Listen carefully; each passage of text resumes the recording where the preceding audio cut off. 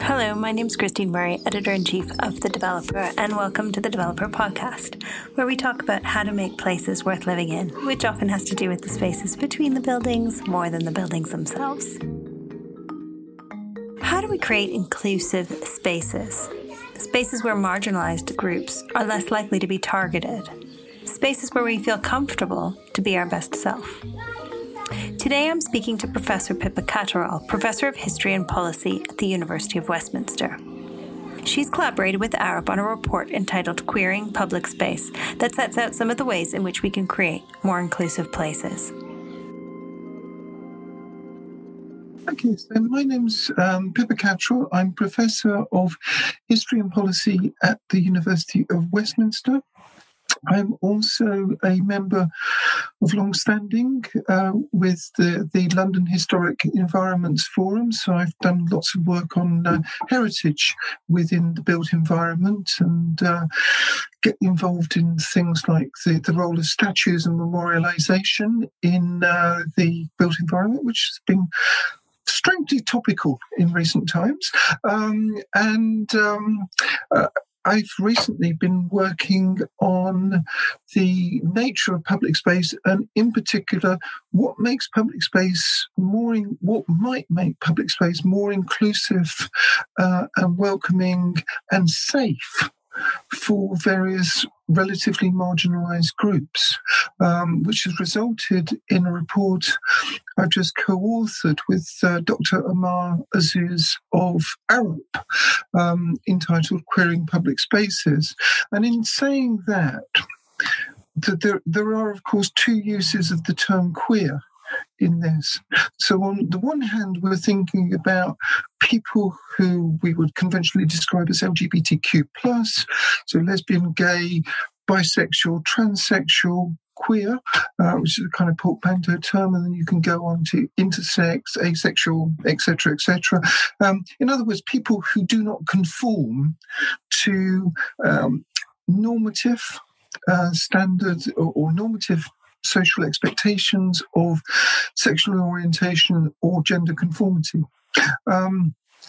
And so queering public space is partly about how do you make public spaces more safe and more welcoming for these people. And clearly there is a problem of public safety there, because we know that in the UK, for instance, the number of LGBTQ plus hate crimes has kind of doubled in the last decade. And the very fact that public authorities record hate crime against such groups is an indication that you are, if you are a member of such groups, seen as marginal and vulnerable. But of course, they're not the only people who are vulnerable in these spaces.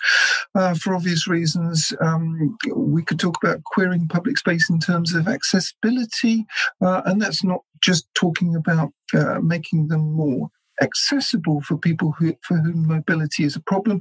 It's also about trying to protect disabled people who are among the most vulnerable to hate crimes. And when the general public think about disability, and indeed when architects think about disability, very often they focus upon physical disability. So I'm just involved in a project for the Institute of Structural Engineers, and we keep on having to say, when you're talking about disability, it doesn't just mean people who have very visible physical problems.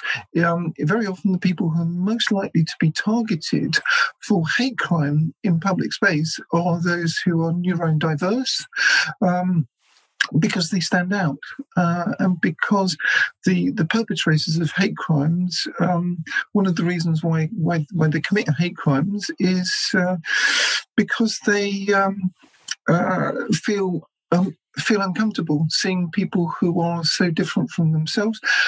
There is also research which shows that very often they think that they are expressing in the hate they convey a general view that other people will actually approve of what they do, which points to the importance of creating spaces which encourage people to be upstanders, not bystanders. So So on one level, we're talking about queering public space in terms of including people and making it safer.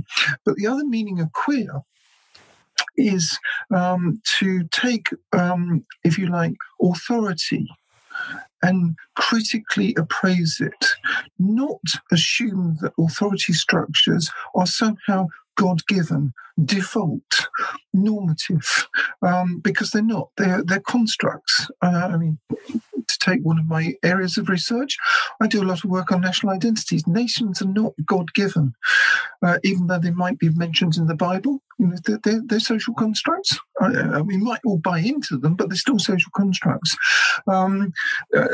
Sexualities are social constructs, if you like. They may express a degree of biological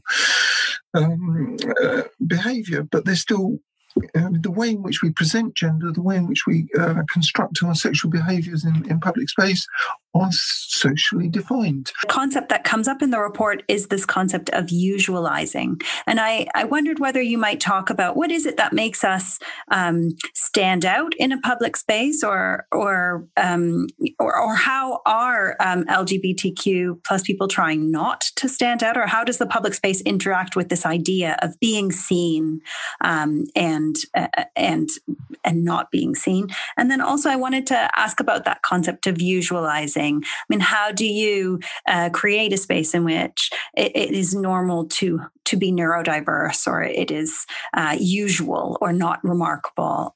So that idea of standing out and the usual. Okay, and it's really important to explain that term because it may be unfamiliar to large numbers of people, and very often I find myself having to say, no, this is not the same as normalise. It actually means something totally different. So the concept of normalisation is that there is a normal, which is why we use terms like normative. And the notion of the normal is that there is a standard form of behaviour, or a standard form of how to be human, or a standard form of whatever, from which other people fail to conform. So normalising suggests that what you're trying to do is get people to conform to these norms and standards, whereas usualising is going, actually, humanity isn't like that. Humanity is actually quite diverse. We're diverse in terms of race, we're diverse in terms of our religion, we're diverse in terms of our sexuality, and we're diverse in terms of our abilities. Just to take some examples, it's diverse in terms of our ages. And when you're talking about a public space which works for the public, that means everybody. It doesn't mean just some kind of default setting, which somehow turns out to be cis, white, male, and middle class, or something like that. So usualizing is about seeing that diversity and accepting that diversity for what it is, and accepting that diversity has always been there. Gay people have always existed. You may not. The latest survey suggests 10% of the British public don't like that, and thinks that they shouldn't exist. And of course, there are lots of countries around the world where it's illegal to be yourself. 71 countries criminalise male homosexuality, but that's not going to stop it happening, because it's not a lifestyle choice. And the whole notion, when the AIDS epidemic struck in the 1980s, the Connie Norman, who was this great AIDS campaigner in LA, said, why is it straight people have a life and gay people have a lifestyle? It's not like that. We have lives too, and this is not a choice. Indeed, very often the choice is in trying to pass in a society which is deeply hostile to us. So, what happened when I talk about visibility or invisibility in public space? That means what one respondent to a survey in Boston called editing yourself. So as to tone yourself down, tone down my queerness so as to not get targeted.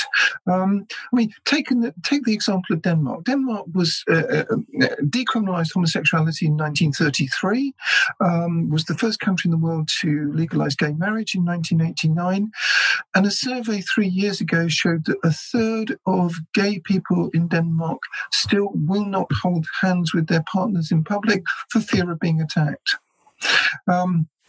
In this recent book about New York, Jen-Jack Giesenking talks about lesbians who, when they get to 6th Avenue, which is a big thoroughfare going through the city, they automatically drop hands with their partners. And when they get across 6th Avenue into the village, then they hold hands again.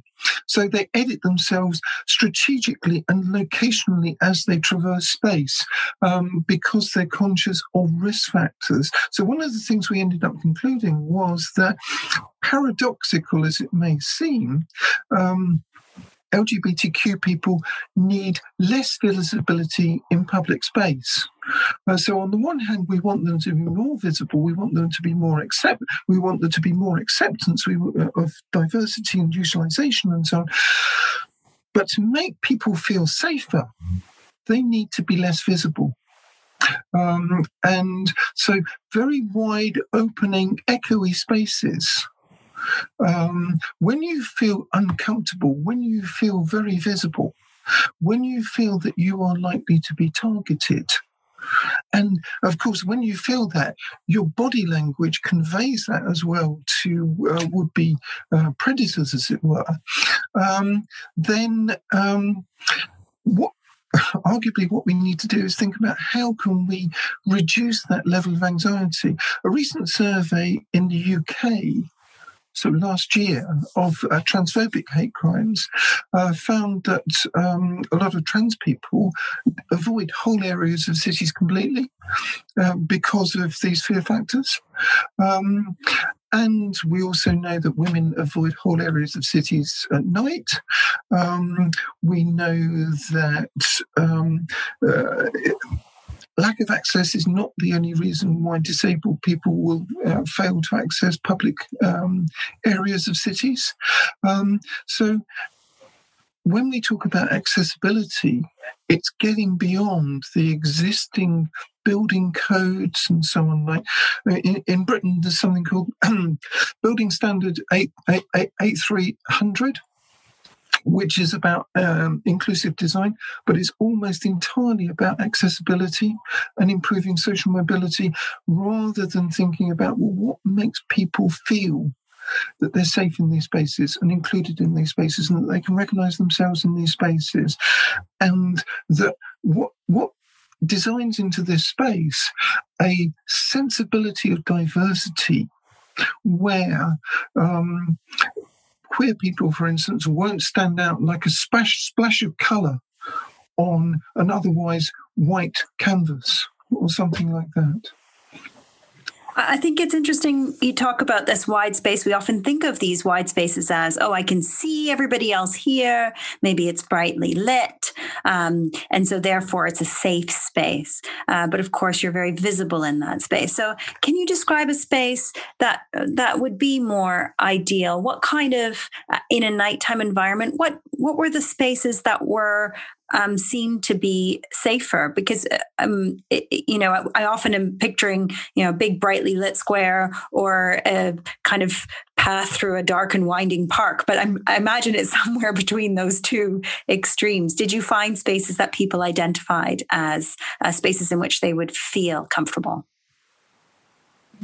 I mean, talking of parks, if you look at London, among the spaces where people feel most comfortable holding their same-sex partner's hand are in green spaces. And that's it's not about being able to see long distances. It's partly about broken sight lines, I think, whereas if you talk about a wide open space, you've got 360-degree sight lines, and you can feel that it's not so much you being able to see, it's you being seen. If you think about it, open spaces are historically male spaces.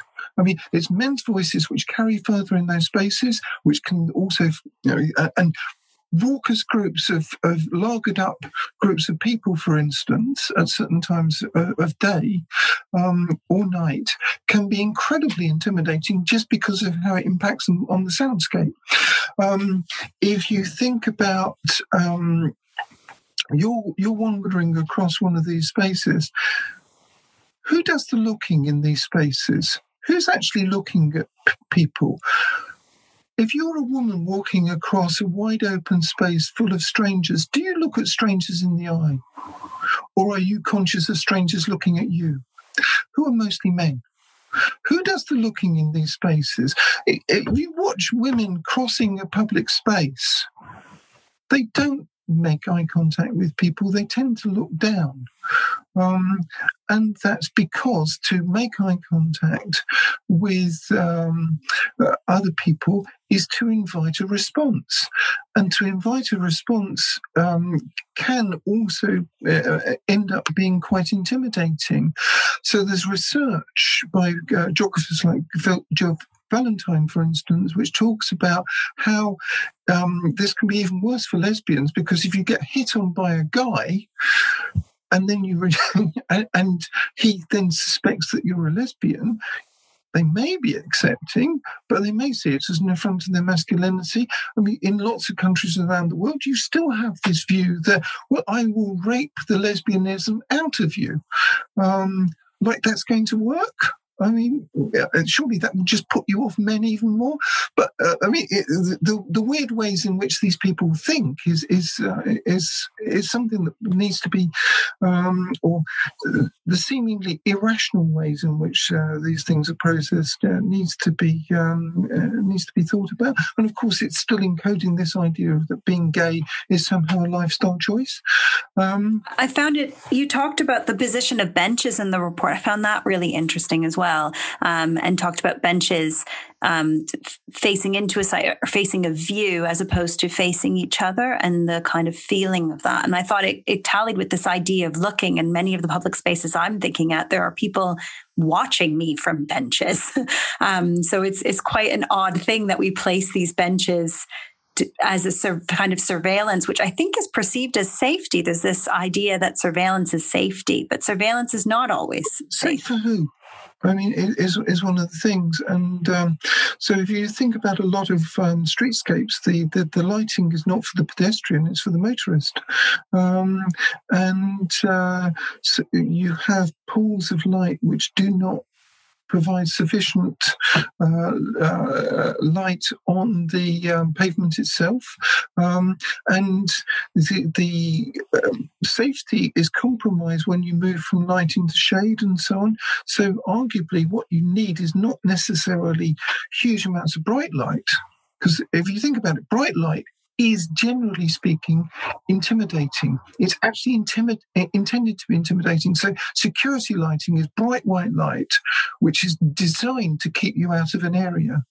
And in New York, security lighting has been used to try and keep queers out of the formerly queer space of Christopher Street Pier and places like that. So the harsh lighting is not very inclusive. What you need is to think about is the quality of light, the positioning of light, the degree of ambient lighting, so you can improve the safety of the space just by having a diverse and mixed palette of lighting colours as you traverse a retail street, for instance, because the diverse palette of colours will signal diversity. Two, there is ambient lighting actually on the pavement, and three, you can see as well as being seen.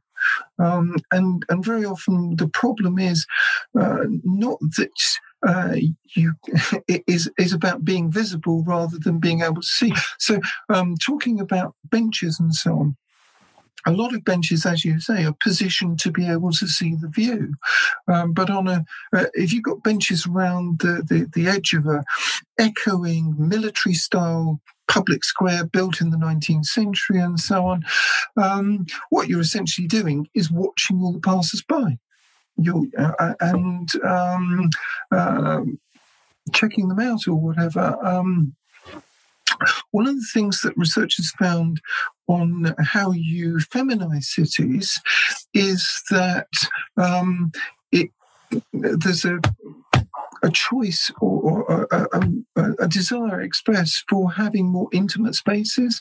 So instead of having the benches in serried, almost military rows, you have them so that they're looking in on each other, which doesn't mean you can't see out, but it does mean that you're not so immediately visible to people, so you're only visible from a number of angles, and anyone who sees you is also only going to see you for a relatively short period, but you can see out for quite a long way in a direct line of sight. So I think that that kind of breaking up of sight lines, that creating of more intimate spaces, that creation of spaces where you can sit facing each other and talking to each other rather than talking to the view, as it were, is something which comes out of that research looking at specifically women's experience of the city. But I think it also comes out in some of the responses from the survey work we did, where people talked about, we want cosy corners. We want places where we can have that sense of intimacy in public space, rather than them being these wide open spaces which were created in the 19th century for public spectacle and for public order. I mean, if you think about it, the way in which spaces like Trafalgar Square in London were designed was partly about the management of public order in a period where you're moving into a mass society. So that was the sensibility of the Victorian designers. But we really ought to be getting away from that kind of approach now, I think. The report talks about the history of the neighborhood and moving beyond the neighborhood. I think it'd be really interesting to talk about these neighborhoods in various cities around the world, how they've kind of evolved. It talks about developer speculation in these areas, how they've become tourist attractions, and the communities that perhaps feel excluded from those areas. So it'd be good to hear a little bit about these spaces. So, I mean, the concepts of the neighbourhoods began to emerge in the 1980s with work initially by Manuel Castells in the Castro in San Francisco. And since then has been gradually expanded, and lots of places have become identified as neighbourhoods. There's even, I think last year, something called the Neighbourhood Foundation was set up, which now labels particular parts of cities as neighbourhoods. So Edinburgh was recently celebrating. Its gay village has been labelled one of the 33 neighbourhoods in the world, and by this foundation. So it's terribly exciting. As you look around the world, there are a number of very well-known neighbourhoods which have been analysed in various ways by researchers and have, as you say, become sites of tourism, have become loci for collections of gay, queer, inclusive businesses and so on. And Manchester's gay village, the gay village in Toronto, Newtown in Sydney, and so on. These tend to be, the ones which have been identified tend to be in Anglophone Western countries. You can find them in other countries. So Marais in Paris is a neighbourhood, though I don't know if it's been labelled as such. La Cuenta in Madrid is a neighbourhood. So there's But you're not finding them in lots of other parts of the world. So there's been work on, actually, how do you get a gayborhood in South Africa? Given the racial history of that country. And this gets to one of the problems of gayborhoods. Historically, a lot of the early work on it didn't notice some of the intersectionalities in these places, that primarily they were gay, white, male spaces, and sometimes in creating the gayborhood, because very often what did they involve was the colonization of often run down, relatively poor areas, relatively low rent areas, and therefore relatively ethnically diverse areas. So you could say the creation of the gayborhood is itself a form of gentrification very often. If you look at the States, the gay white males tend to be on pretty good incomes, household incomes. Lesbian couples, on the other hand, are on relatively low incomes. Trans people are on even lower incomes. Any of these groups, if they're people of colour, are on lower incomes than their white equivalents. So there is a simple sort of income gradient which tends to lead to these kinds of things. I mean, some researchers pointed to gayborhoods emerging in places like Houston, Texas, as a result of the actions of lesbian realtors. Well, you're only going to be going to a lesbian realtor if you can afford to buy real estate in the first place. This is not going to speak to the lived experience of large numbers of people.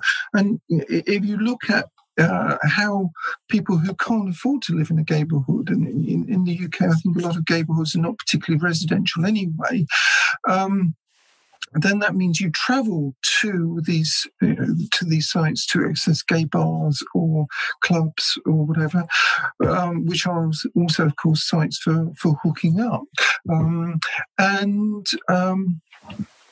That means that you sometimes have to use dangerous public transport. I mean, one thinks of the lesbians who got beaten up on the night bus in London a year or so ago, and that's the case we know about.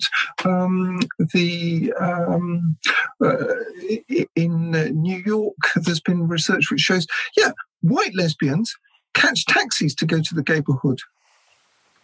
Black and Latino lesbians don't. And indeed, in part they don't, because the taxi drivers don't expect them to be catching taxis. And so, I mean, you could talk about that space in itself can be an exclusionary space, just being within that transport pod, as it were. The notion that the gayborhood provides a queer enclave where people don't have to edit themselves and can be safe and so on is actually quite problematic, because it's exclusionary. Trans people are particularly excluded from a lot of these spaces, and they also tend to attract homophobes. So I was talking to the guy who runs Stop Hate UK in London. He said, "Well, when I talk about LGBTQ hate crimes, I always talk about them happening outside the gay clubs and saunas in Vauxhall, because people go there. They know that the people coming out, homophobes go there. They know that the people coming out are perhaps more vulnerable because they've been drinking, and they can find them there." So, in that sense, what you want to do is try and think about how you can desist these kinds of crimes more generally. Like the evidence is not as great as I would like. It's surprising how little research has been done on why people commit hate crimes, or the psychology of hate crimes. But such evidence as there is suggests that the perpetrators of this tend to hunt in packs. They tend to be relatively easy to desist. They're sometimes hunting people because of a lack of familiarity, and so there's a kind of out-group stereotyping going on here, and so they're responding to things which make them feel uncomfortable, and in some cases they are closeted themselves, and they're responding from a position of self-loathing, and hatred for people who can express themselves in a way they don't feel able to. So obviously design factors in and of themselves will not address that complex range of issues. But I think if you design in diversity and usualizing, you can help.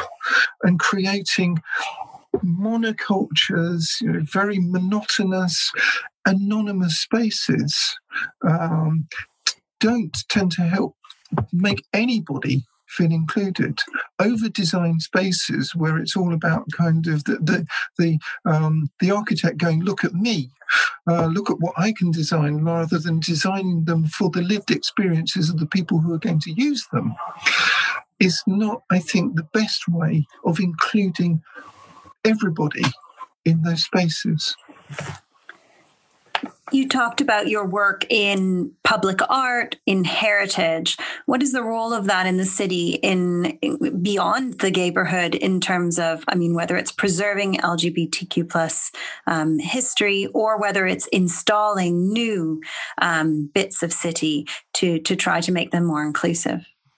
If you think about the statues we have in the UK, the vast majority of them, according to Historic England, were established in the 19th century. And they reflect what people in the 19th century thought was important. Or important as messages to send out to people at that time. So if you think about the statues of Confederate generals in the South, they weren't erected immediately after the war. They were erected during the Jim Crow era, and they were there to send out political messages to the people who saw them. And that's why they're not part of history. They're very deeply and intentionally political. In the same way that Roman emperors erected statues of themselves at the limes of the empire to say, this is my territory, this is what I hold. Statues send out political messages. The first person to have his statue all over the place in England was a man called William III. 30, 40 years after he died, but it's a way, at a time when there was still a Jacobite threat, these statues were put up as a way of saying that this is the legitimacy of this state. They weren't accurate representations of William III. He's always shown on a horse. Falling off a horse is what killed him. So it is a deeply problematic way of thinking about these things. If you look at statues as well, most of them are of men. Very often they're military men. They represent a national myth, which is often about violence. They're not necessarily terribly inclusive. Only about 20% of the statues in the UK are of women. Most of those are of royal women, and the ones which remain are of anonymous women, usually semi-naked. Victoria is absolutely everywhere, of course, but so again, they're not exactly representative of people, and most of them are of people from the past with whom we know absolutely nothing, or have nothing in common, as it were. If you think about these statues as well, many of them are encoding an imperial past, and you could argue, well, if you actually want statues to speak to the present, you should be thinking about how do you convey a decolonisation? How do you convey a more usualising of this? How do you convey this to a very different country? I mean, I think there should be a statute of limitations on all statutes. They should all have a kind of time-limited period to them, and then after, say, 50 years or so, you go, well, does this really speak to our heritage anymore, or should we think about changing it? I mean, I also think a lot of statues in public space, how can you represent really complex issues with a human being, a single human being? How can you represent the Holocaust in that way? How can you represent an atrocity in that way? You can't. So I think there's a lot to be said for public art which expresses things in more complex ways, because you can't express many things through just saying, okay, this human being represents this. And the other thing, which gets back to the point about queering public space, is that I think people need to be able to recognise themselves in public space. If you look at representation of LGBTQ people in the UK, and indeed people of colour, is conspicuous by its absence. So there's some representations of Alan Turing, not always usually reflecting on his contribution to the history of computing, rather than the fact that he was effectively driven to his death by the British state for being queer. And, so much for gratitude. And the representation of people like Virginia Woolf in Bloomsbury, there's no reflection of the sexuality which is absolutely central to her written work.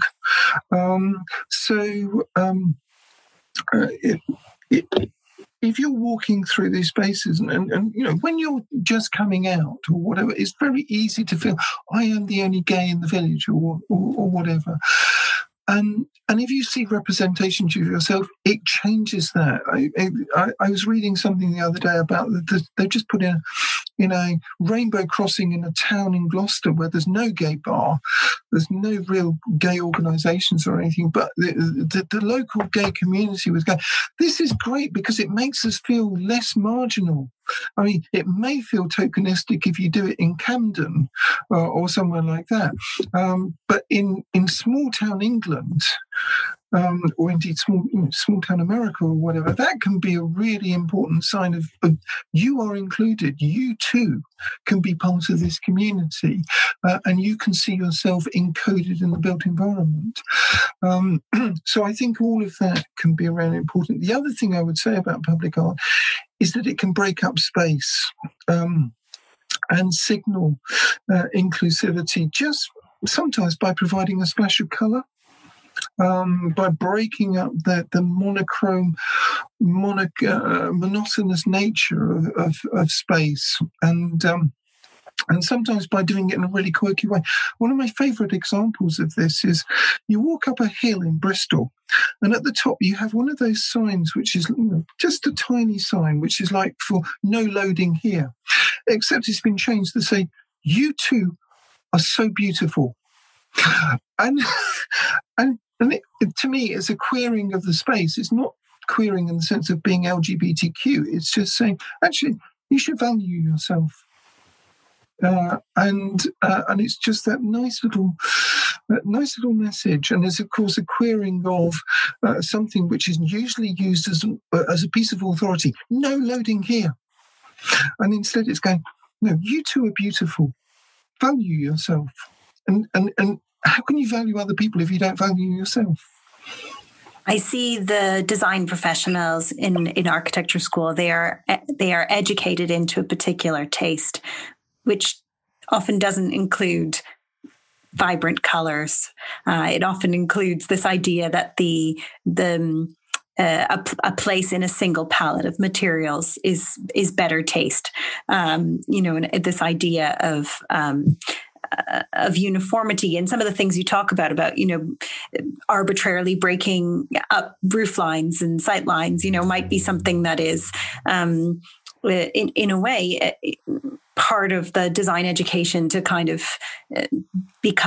create these spaces. So how do we tackle that? How do we re-educate what good taste looks like to make it more inclusive? I'll give you two relatively recent examples. So one of my favourite really colourful buildings is the 100 House in Vienna. And that's incredibly colourful. And people love it. I mean, people go to Vienna to see the 100 House. And it's not in a single palette. It's got splodges of colour all over it. I think some of the most successful recent designs are ones which play with colour in interesting ways. And I'm not saying you need to be, really in your face with these colours and go mad. I mean, you could go for a kind of Mark Rothko, more contemplative approach to colour. And, of course, Rothko's paintings were all about colour and spirituality and how that colour palette encourages a mindful reflexivity in these spaces. But the impression I get with some buildings is that the architects have gone for a colour because they think it should be done in a very simple palette. There is also a question of if you design in a particular aesthetic, you are sometimes encoding a particular view of who belongs in this space as well. So if you have a very white background, then anyone who's not white is going to stand out against that background. I think you can design buildings to look good at different times of day and night. So if you think about the new Central Library in Birmingham, which has got these fantastic colours on in the evening, and in the increasingly diverse space of Centenary Square in Birmingham, which has been recently redeveloped. I mean, I wouldn't describe it as a queer space. It's still got an awful lot of white in it, but it's also got curvilinear designs. It's got green space. It's got fountains. The space is broken up. It's not monotonous. The other way in which I think you can do this is if you think about how Daniel Libeskind addressed the German military museum within recent years. So obviously you've got there a museum which is memorialising a quite problematic history. And what he did was take the historic facade of the building, which 18th century, I seem to remember, and stuck this huge angular glass triangle on the front of it. And that glass triangle is used to bring a window into the history of the military, which is frequently, of course, you've had a very strict social division between civil and military relations. So it's about bringing the light in. There are particular displays within that space which speak to that. So I think he's very cleverly integrated the external aspects of the building with the internal purposes of the building, and in the process queered that building, not in the sense of making it LGBTQ friendly, but queered the narrative, undermined the authorized and the narrative of that building and the authority which it was originally designed to convey. If you think about a lot of buildings in the past, they had authorities designed into them. So banks were always designed to look really secure for obvious reasons. They were designed with classical columns. They had relatively low window spaces, etc. And they all articulated a particular sensibility, something which has only changed since the 1960s in terms of bank designs. In the same way, a lot of public buildings were also designed to convey that authority, and very often a male authority, which was encoded in the surrounding dressing of the site, in the facade of the site, in the way in which you build into that space male statuary, or indeed almost phallic symbols with huge towers or whatever, into those kinds of spaces. One of the reasons why Nelson's column was put where it was in Trafalgar Square was to undermine the soft feminine nature of the National Gallery, with its kind of breast-like dome on the top of it, with this huge phallic symbol instead. So I think queering that kind of visual language, as Libeskind has done, is, I think, one of the ways in which architects can do that very successfully, and, like him, win awards for it. I want to thank you very much for talking to me today. It's been a fascinating discussion. The report is called Queering Public Space. We have a link to it on our website. And are there any other sources or books that you think that the audience should read or look at if they want to learn more? Yeah, I flashed up this book at one point. And it's called A Queer New York. And Effie Gowan, who is at Florida State, has... shows my lack of spatial awareness here, has published a couple of books, which this is the latest in 2015, called Planning and LGBTQ Communities, The Need for Inclusive Queer Spaces. It's directed more towards planning than architecture, and there's not necessarily huge amounts about design there. A lot of it is about thinking about the needs of queer communities, the needs of aging queer communities, because frequently you're talking about people with different kinds of family networks who need different kinds of support as they age. Those are very useful introductions to the literature, not least because they have huge reading lists within them, which will then get you on to a lot of the additional stuff that, if you're so minded, you could read further on. Thank you very much. It's my pleasure. Thank you for interviewing me. Thanks for listening. Our podcast is produced by Simon Mercer with music by Fortet. If you like what you hear, you can support us on Patreon at patreon.com/thedeveloperuk. You can sign up to our newsletter on our website, thedeveloper.live, and check out our live events on making more sustainable and equitable places at festivalofplace.co.uk. Thanks a lot. See you next time.